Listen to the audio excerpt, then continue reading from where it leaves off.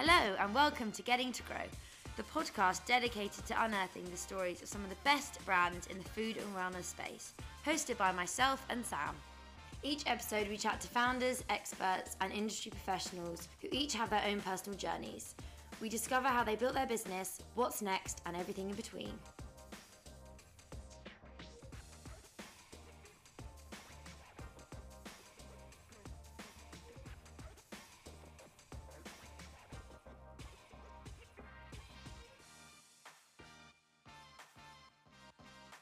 Hello, Henry. Thank you so much for joining the Getting to Grow podcast today. I'm super excited to have you on. Massive throwback. Henry and I, years ago, used to work in Hollister, Reading together. So shout out to the Hollister in the Oracle back in the day.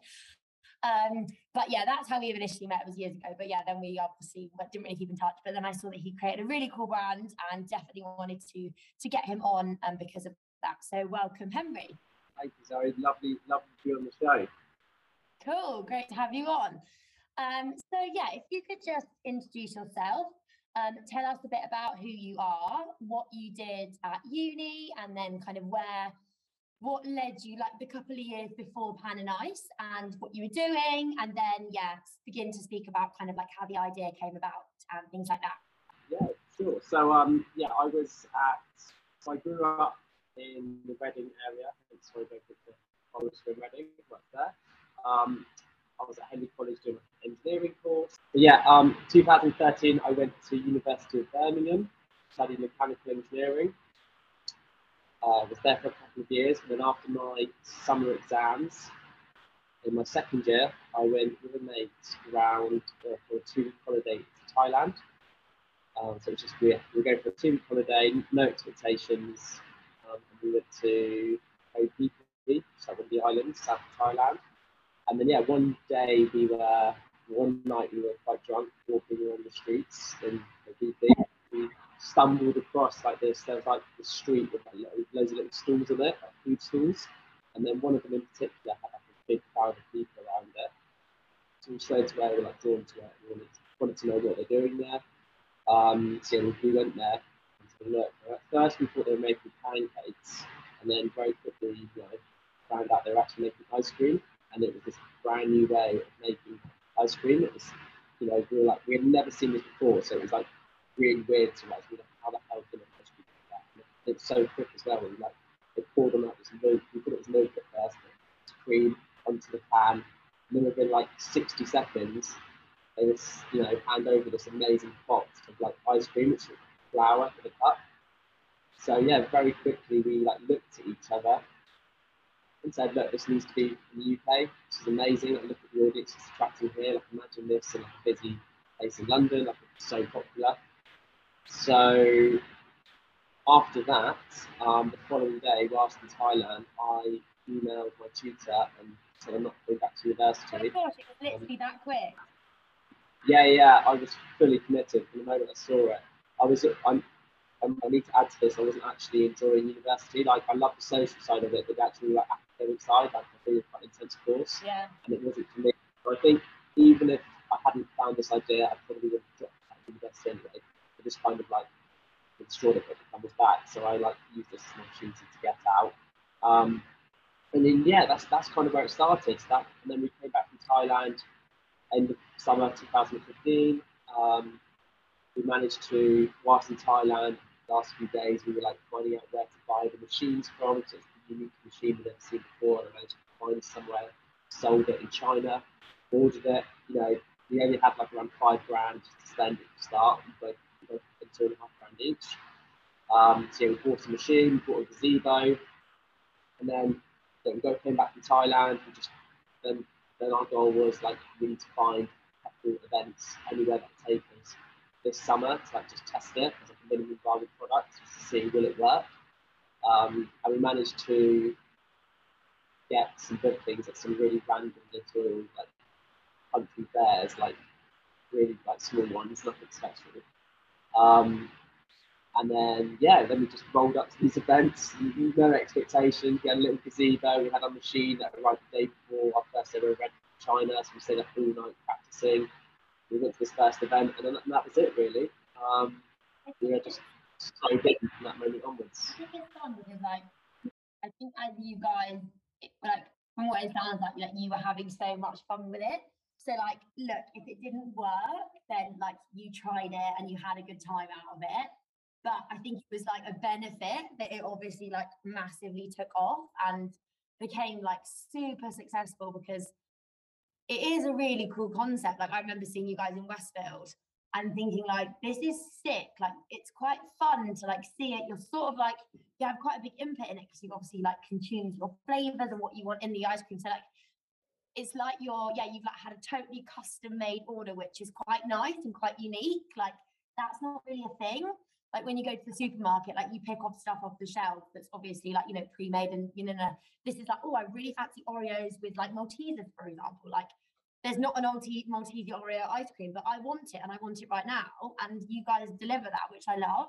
Having like personalization is it's really key actually, and I think it's a really nice thing to offer because like even when you're bringing it to like the everyday and the really simple, because I'm thinking when I get like Christmas presents to someone, if I'm getting like my boyfriend a wallet, I like to have his initials on it because it's like a bit bougie and whatever, and it's quite nice to have it personalized. Whereas actually making ice cream personalized is like so it's like so everyday and it's really nice.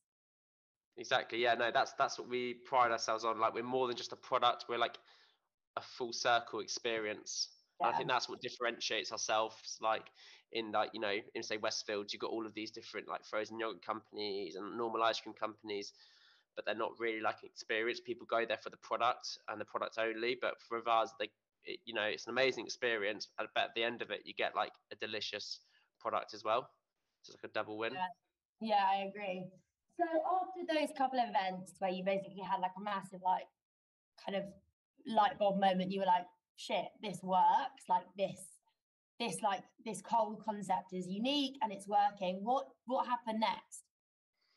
Yeah, so for the first couple of summers, we kind of just stuck with the plan of just doing markets and festivals. Kind of the second summer actually we did a lot bigger festivals, but yeah, we kind of just stuck that. We got our mates involved, and we just spent our summers just going around festival to festival. It was a lot of fun. And then what happened? We were at an event in London, and then we got spotted there by someone from Westfields. Oh, okay. And they were like, then they got in contact with us after saying, guys, I would love for this experience to come to our Westfields, Westfield Stratford.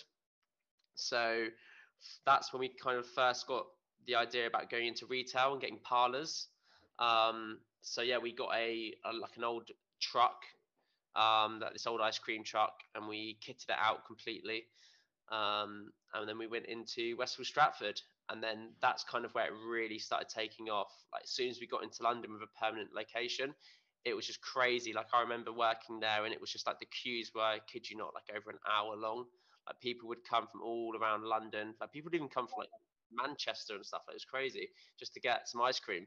But yeah, and then as soon as we got into London, it kind of all just like blew up from there. So I'm skipping stuff here, but Selfridges saw us and they asked us to go into Selfridges Oxford Street for a pop-up. Then that did really well. That was initially going to be a 2-week pop-up, but it ended up being the whole of summer. And then they asked us to go nationwide into all the Selfridges, so we did that. Harvey Nichols got in touch with us, so we did like Harvey Nichols in London. Then like Topshop, when it was around, got in touch with us and asked us to go into the main Topshop on Oxford Street, right to the front. We did that for the whole of summer. They then were like, guys, can you launch in America? Can you launch like USA, like New York stores? So then we did that. It was just absolutely nuts for the first of those few years. Yeah, like we just said yes to everything, which, I think because we were so naive at the time, we thought, yeah, we can keep doing that. I mean, they were great opportunities, but I mean, they were absolutely, at times it was just a bit too much. Like, I think we grew way too quickly at that stage, and we couldn't be proactive. It was just complete reactive. But no, it's all fun, all learning curves. Yeah, exactly. And I also think like being naive at the beginning is actually a bit of like a blessing, because if you did have like, your business hat on and you like your sensible hat, you probably just said no. And also like you wouldn't have had the experiences that you guys had, like traveling the world with your best mate, doing something that you love and having fun with it is so, like, that stuff you're never going to get again. So exactly. Like, I don't really think it, no bad experiences, no experience is a bad experience, or whatever that saying is. So I actually think, like, I mean, God, I would have traded places with you over that summer, bloody hell. Like, I would have, it sounds insane. And also being able to travel. So, but it also, I guess, gave you lots of, like, it gave you, like, the confidence that you guys needed to be like, this is definitely, obviously, a product people want and it's working. And therefore, like, you know, this isn't something for the summer. This is what we're going to continue doing. Yeah, no, for sure. I mean, touching on the naivety point, I think that is, as you said, it's so key. Like, I think if I knew what I knew now back then, I probably wouldn't have even started. I don't know. I would have, like, probably not started the business, because the stuff you endure, have to go through, like, it's really not a joke. It's really hard. And you've got to be you've got to have a certain amount of thick skin just to get through it and keep pushing, because there is, like, moments in the journey when we thought we were done. You know, I'll give you an example, like back when we started. So we ordered that first lot of machines from China. They came fine. Then we were like, right, we need to grow a bit. We need to do more events at the same time. So then we did a second order, and we, like, got more pans. We did a bigger order.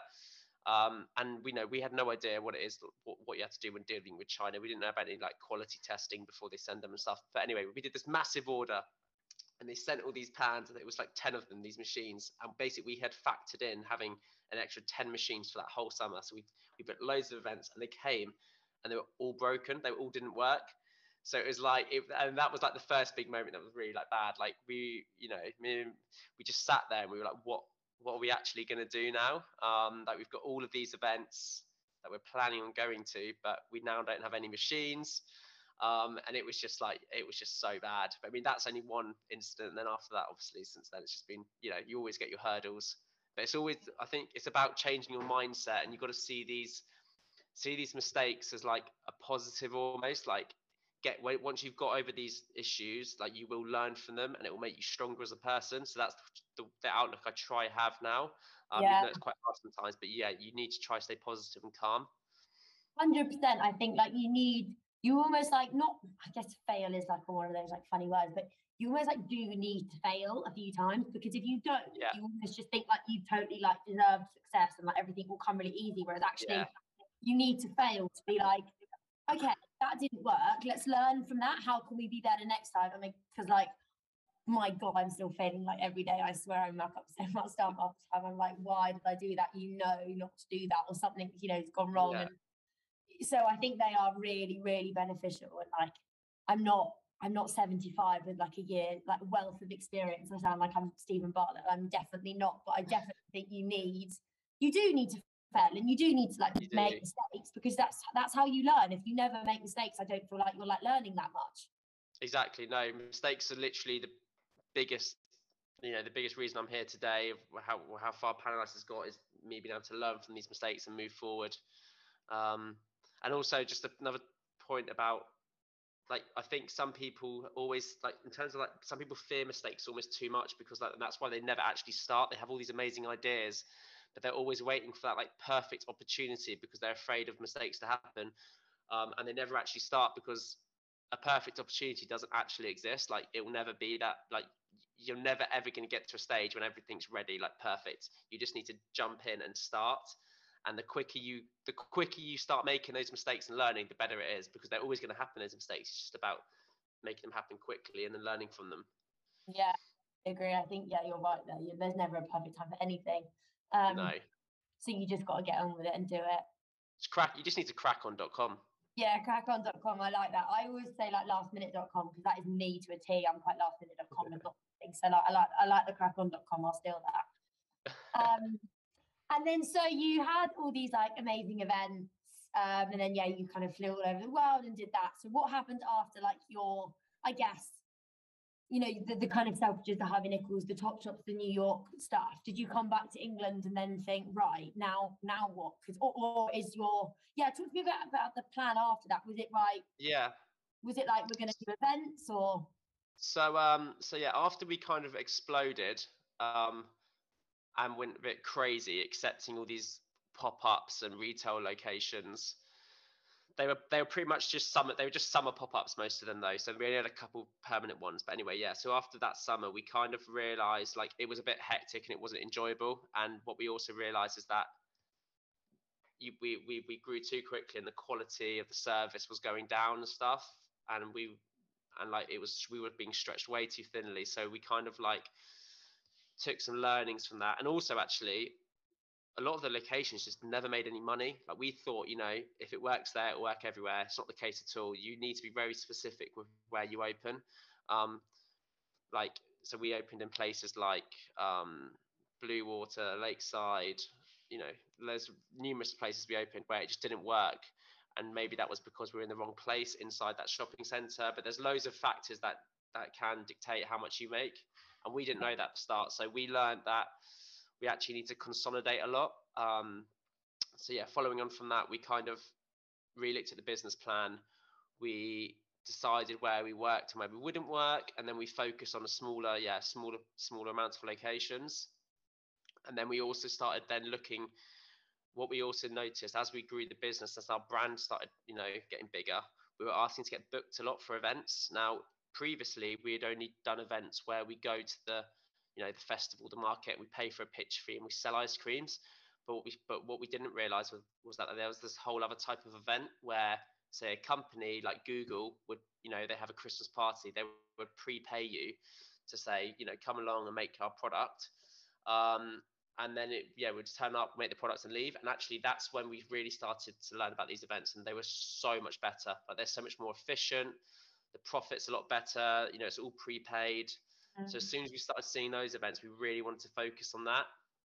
And then very quickly though, as soon as we started advertising that service, we were getting booked from so many different companies. Like it was crazy. We were getting, all around the UK. We even did a big event.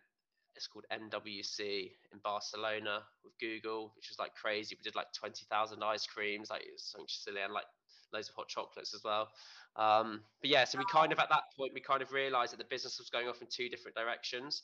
So we had like events, which is like prepaid. We got corporate companies, so it had a bit of a different demographic. And then we also realized we had this retail business. So we had like a two-pronged attack, which I think is really beneficial. Like that's one bit of advice I'd give to people starting a business, is don't rely on one revenue stream. I mean, I think we can appreciate this more than ever now because of COVID. Like you need to make sure you have multiple ways of earning money in a business, because you can't rely on one thing, because it can very easily overnight be taken away from you. Yeah, COVID's like the most perfect example of it, because I think you're right. Like looking at the hospitality trade, like if you're a caterer, like if there's no events happening, how else can you sell your products? So like door-to-door stuff and things like that. So yeah, you're right. And did your team explode as well? I'm assuming you were like, oh my god, we need to go from 2 to 200 in like 0.1 seconds. Yeah, I mean, we at that time when we had like 12 pop-up locations, 10 in the UK, and we had 2 in New York. I think at that time, including like part-time staff that would help at the parlors, we had over like 100 people on our books, on payroll, which was crazy. I mean, it was absolutely nuts. We had so many people. We didn't like really understand about all of that HR and stuff. We just grew so quickly. Just hiring people left, right, and centre. We got all our mates involved. Like anyone we knew, we'd be like, "Can you please help us out? Like, we need staff." It's like we had a massive team, like beyond whatever I could believe. I mean, it's nothing like that now. I've kind of like now it's very different because I've learned about all of that side of it. But yeah, it grew very quickly.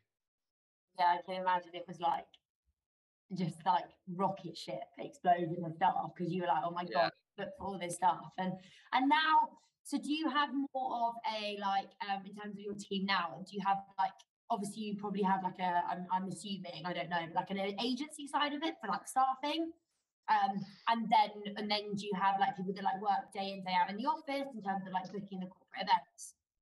Yeah, so if you look at now, the business kind of changed again because of COVID. We've now got 3. Let's talk about that before we go on to stuff. Let's talk about the DIY bit. Okay, DIY. How did COVID affect your business? Yeah, so obviously when COVID started, my business was at that point was events and retail, which both were completely 100% affected by COVID. So both my parlours at the time were shut down temporarily, and then events also, all of our events were either cancelled or postponed. So it was an absolute nightmare, and it all just happened really quickly. Like it completely took me by surprise. So it was a state of shock for me. My business was going from, making really good money, revenue, to suddenly just everything being taken away from me, and that was completely out of my control. Um, and I had all of these staff. I had a really good team back then, and but the business was not bringing in any money at all. So that was like it was quite a horrible time, to be honest with you. I remember I moved back from London. I went back to lived back at my parents' house. I tried to save as much cost as I could. So yeah, I just went back there like straight away, packed up and left. Luckily I could do that. I was living with friends. But then, I then had to start thinking, right, COVID might not go away for any time soon. So how can I move forward with Pan and Ice in these times? What can I do to make Pan and Ice succeed in these times? So I was thinking, I actually knew about this piece of kit before COVID came. It was like this at-home kit idea. So it was like a metal plate that you could put in your freezer and you could make the Pan and Ice at home.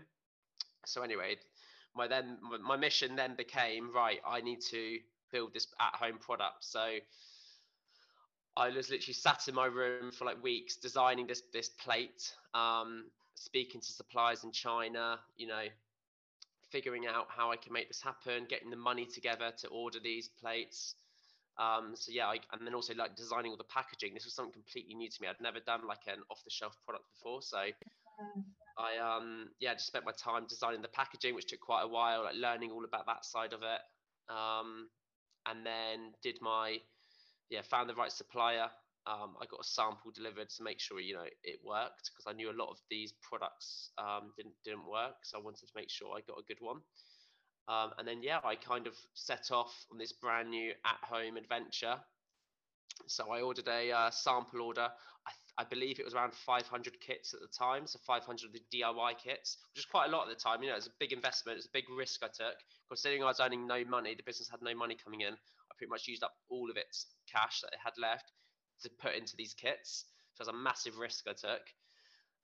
So I ordered them. They had a 2-month lead time. So I knew that in that 2 months, I had to basically start drumming up as much interest and as much hype into this product without giving it away what I was launching. I really wanted to make this create this massive excitement. So that's exactly what I did.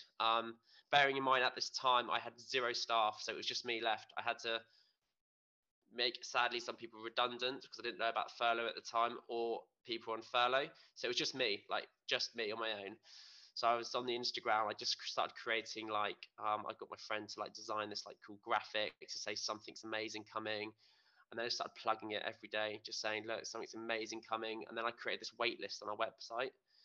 So sign up here to be the first to hear about this. But yeah, and I just drummed up loads of excitement, and I got thousands of people signed up to this wait list. Literally thousands. I mean, it was crazy. People were so excited. And then gradually, as it got closer and closer to the time of launch, I was revealing more and more about it. Yeah. And then anyway, they arrived in the UK, and they sold out. The first 500 sold out literally within a couple of weeks. Oh, that's so good. It was so good. It was such a relief.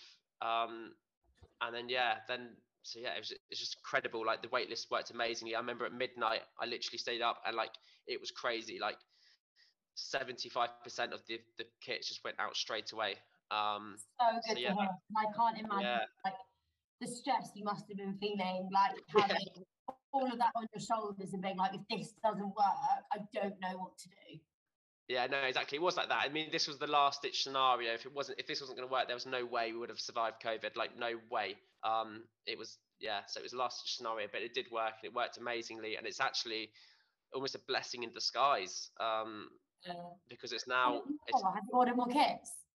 Yeah, I mean, that was the first order. And then straight away, obviously, I ordered way more, thousands, and then they sold out, and then I ordered more, thousands more. I mean, we've sold, thousands and thousands, tens of thousands, we sold these kits, and it's become this whole new part of the business. So the DIY business is now its separate own entity, so it's its own business now completely. And it's now like the future. I really see it as the future of pan and ice because it's so scalable, and it's the easiest way we can get pan and ice to everyone around the world. So plans of that are we're kind of developing the product all the time. So I'm already on my fourth version of the DIY plate. So it's got better and better each time. I'm still improving it, but I don't know when this podcast is going to come out. However, I'm currently about to launch something really exciting, which is like an electrical at-home version, which is one that you can plug in. So you can literally plug it in. It's super slick, and you can plug it in. And you can like make pan and ice at home whenever you want. So that I've got huge plans of that. You know, I want to get that stocked in like all the big, department stores, John Lewis, Argos, all of these cool places. And then also we've launched officially in America. So we've got all our stock situated in America. So we're selling out there now. So yeah, no, it's created this massive opportunity now, which probably wouldn't have happened without COVID. So I'm quite thankful to it, to be honest with you.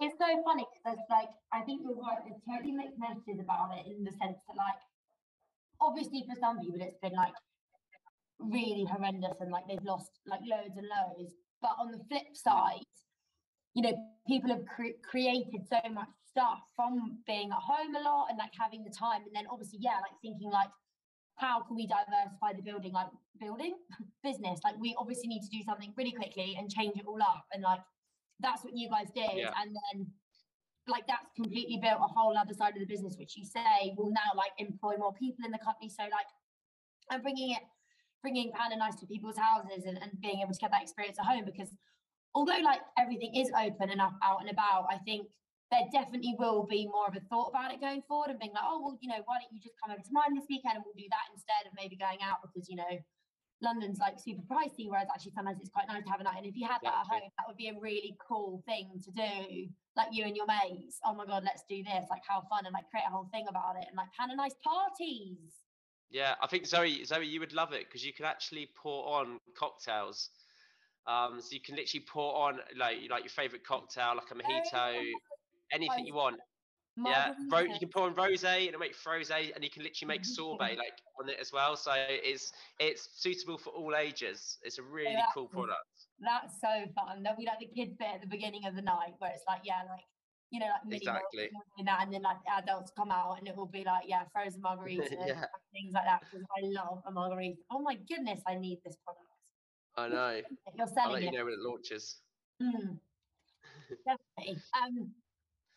So obviously, COVID's kind of happened now. Obviously, we're kind of living it, and it's unfortunately still a thing, but we're moving on. We're moving. How are you guys still doing events? Yeah, so the events business is, it's been really rocky. It's been up and down because I'm hoping now that we're out of it, hopefully. But no, the events business is really picking up again now. I mean, in the last couple of months, we've been doing massive events. We've done a couple over in Abu Dhabi, doing a few big activations out there. I annoyingly couldn't make it just because there's too many things happening back here. But yeah, had a team go out there twice. We've been doing loads of events, and this summer's looking really good as well. I'm planning on going out to America in April to start doing loads of events out there, start building the brand out there. And then the idea is, I want to start, eventually come to the point where I need to move out there permanently, just because it's such a big market. And I think for us to really succeed, I need to be out there, building the brand like I've done in the UK, and start, developing things, going to events, meeting people and stuff. So, but no, events for us will always be one of my biggest passions. I think about the business. I love going out in front of people and seeing their faces when they make the ice creams and stuff. I think it's so fun. Yeah, I agree. Oh my god, I love events. They're so good. I love chatting. I love being surrounded by those people. So for me, they're super fun. I really enjoy them too. And we do crazy celebrity events as well. So I mean, I'm not even allowed to name. Okay, I'm not even allowed to name them. They're so big. But I'll get in trouble. No, we've done crazy stuff. I mean, gone to Holly Willoughby's house and oh wow. The list goes on. I mean, we've literally worked with so many cool celebrities. and they just see us. I think they just see us from social media, then when we do one event, their friends then see it, and they book us in. So it just becomes this domino effect, and it's honestly it's so cool, like knowing that we're known by those people. One thing you have to tell me is if you ever do Justin Bieber, oh my God, like I am, and like everyone is I love him so much. Like it's really embarrassing. I don't care. I'm 25 and I love him, and I love him forever. Yeah, no, he's a legend. Oh my God. No, I'm going to work on that. I'll let you know. I am going to work on that because we are going to, obviously, America. So that's actually, funny enough, that is my like goal. I think Justin Bieber, doing an event for him. Wow, that would be incredible. Like Justin, if you're listening, please, Justin. I love him so much. Like, oh my God, he's my favorite person ever. Yeah, he's special. So if you ever get Justin, I am the front of your house on that pan and ice machine. Perfect. Doing it. I'll get you involved. Yeah, I need Hayley needs to. You can roll some ice cream for me. Hayley can step aside on this one. So that's so fun though. So that is America's kind of where you want to go and move and do out there. Yeah, that is the goal. I think now really, I want to in the next couple of years really focus on American market.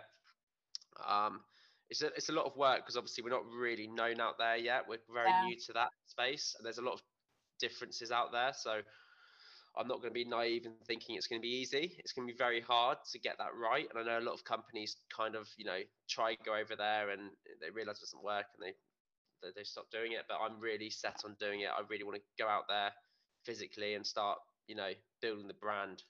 I want to ideally start doing loads of events out there. I want to start maybe get some shops out there. Yeah. And how do you, in terms of your UK at the moment, how do you work with your suppliers? How do you get like ingredients? How does that all come together? So the ingredients is like the actual cream that we pour in our pan. That's like a secret recipe. It's like a sweetened double cream, you could say, but that took us quite a while to like get right because you can't just pour on cream or milk or something like that. It has to be the right consistency to be able to roll. So we've got a supplier for that. I mean, it's an interesting question because our suppliers isn't really that big a deal to us because we kind of just, the cream's the most important thing. And other than that, it's just like we buy fresh fruits, Oreos, basic things you can find anywhere. It's not very professional, but we actually like use M&S and Waitrose at our parlours to buy fruit because we used to use the supplier to buy all of our fruit for these ice creams, and the quality just wasn't good. And what we realised is when you go to these supermarkets, they actually, all the fruit's perfect. So all of our parlours, they literally go to Waitrose or M&S to buy all their fruit. So we're very high quality. Yeah, I bet M&S and the like localized stores near your parlours bloody love that. Yeah, they do. Gives a nice little uplift in business. Yeah, I can imagine. No, cool. I just find supply chain really interesting because, like, I work quite closely with our supply chain at Coconut Creative, and if you don't have like a good supply chain and a good like logistical thing going on, the whole thing just cannot work. Yeah, I mean, I think for us it's a bit. We've never had to really pay that much attention to supply chain because it is very simple. Like when you break down our product, once you've got the machines, all it is a special ice cream mix that we formulated. It works so well. It's really easy to store. And then it's just everyday ingredients. Yeah. So it's just a pot of Nutella that you can find anywhere. Like obviously we buy it in ridiculous quantities, but like it's very easy to get.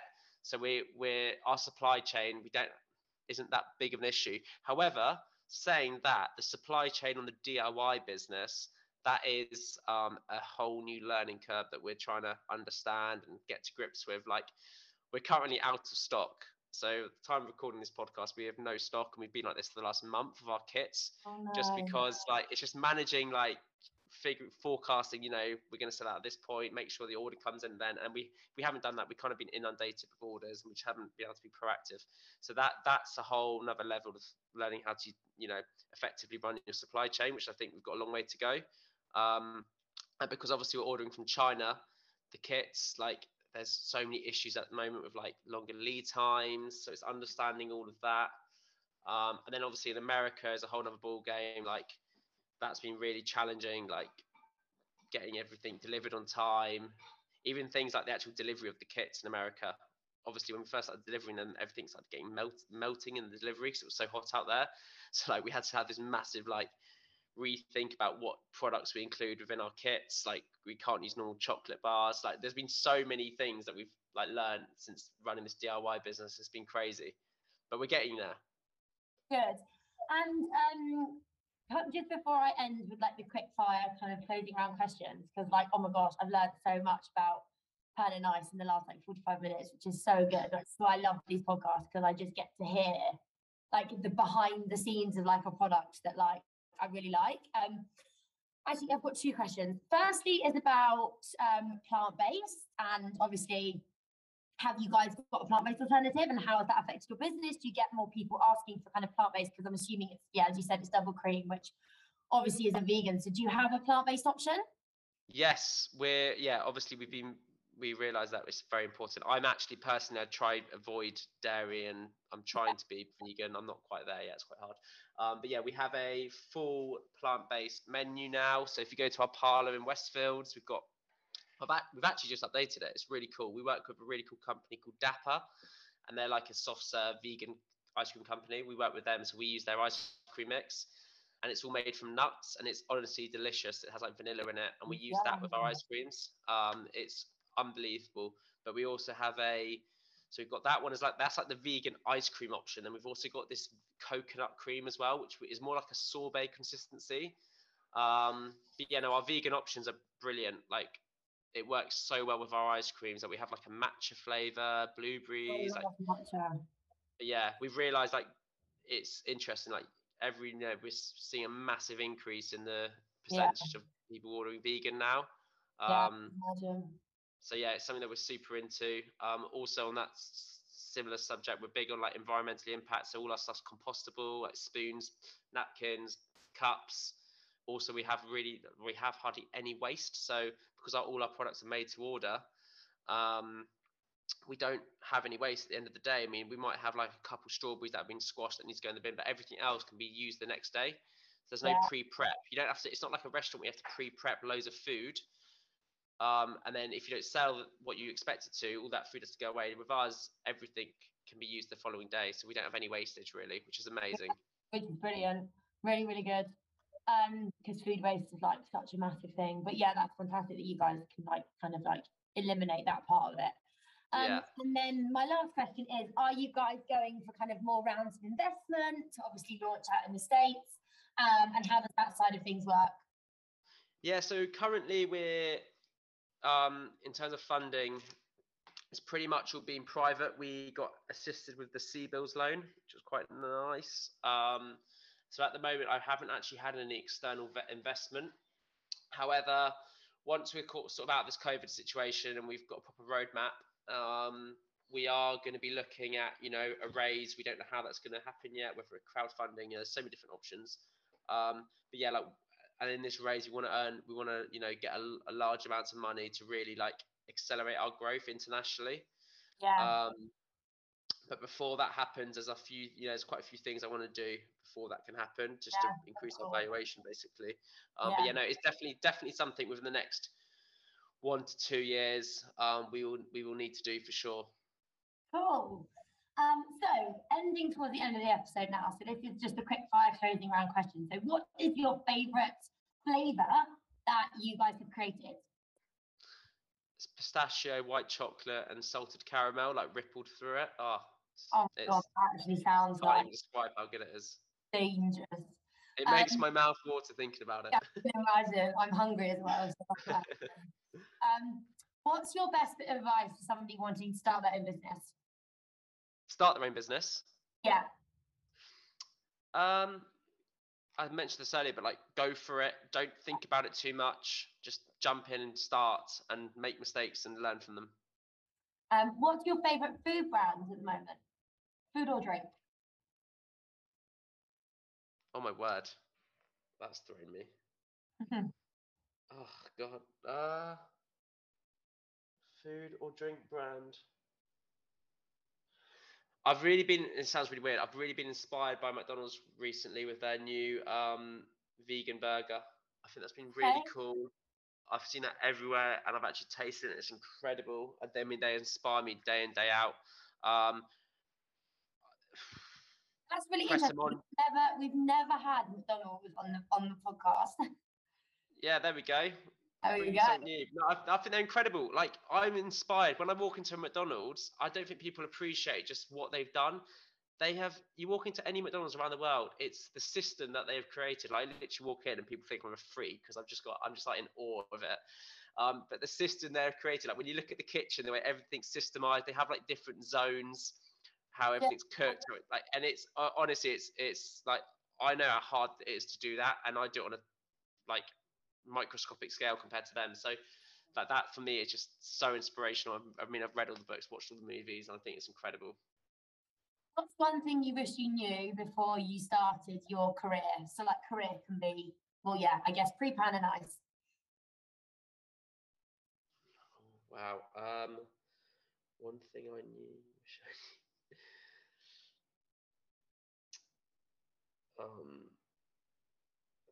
Be careful who you take advice from. I think that's been quite key. Something I've learned. Like people always, you can be around, go to like the restaurant, or you can go to like a bar and everyone acts like they're an expert on everything. But be careful who you take advice for. Listen to people, but don't take everything they said as the right answer. And trust yourself a bit. You're the one that's going to deliver the final product. So like, yeah, don't take everything that everyone says, like literally. Yeah. And what's your biggest kind of mistake, and what did you learn from it? But I think I know this. I think it's ordering. No, I think it's the broken machines. Yeah, that's one of my biggest mistakes for sure. And that the thing I learned from that is do your due diligence before. Don't just go into things like, especially if you're ever dealing with China, just look at the company, do your research. Get some good payment terms, and get a third party to inspect your products, because otherwise it is not fun. I can imagine. Thank you so much for for taking like your time this afternoon to chat to me. Like, as I said earlier, like learned loads and really appreciate it, because I know everyone is super busy at the moment, but I think our listeners are going to love it, because it's slightly different actually to the ones that we've had before, in the sense that you're like, of course you're a product in itself, but you heavily focus on kind of being very experiential, whereas a lot of the guys that we've had on before are mainly like brands in retail. So it's really interesting to hear like a totally different side of like the food industry, but like from that point of view. So like, yeah. Super interesting. No, thank you so much. It's been great. Please remember to follow, subscribe and leave a review, as it really supports what we do. See you guys next time.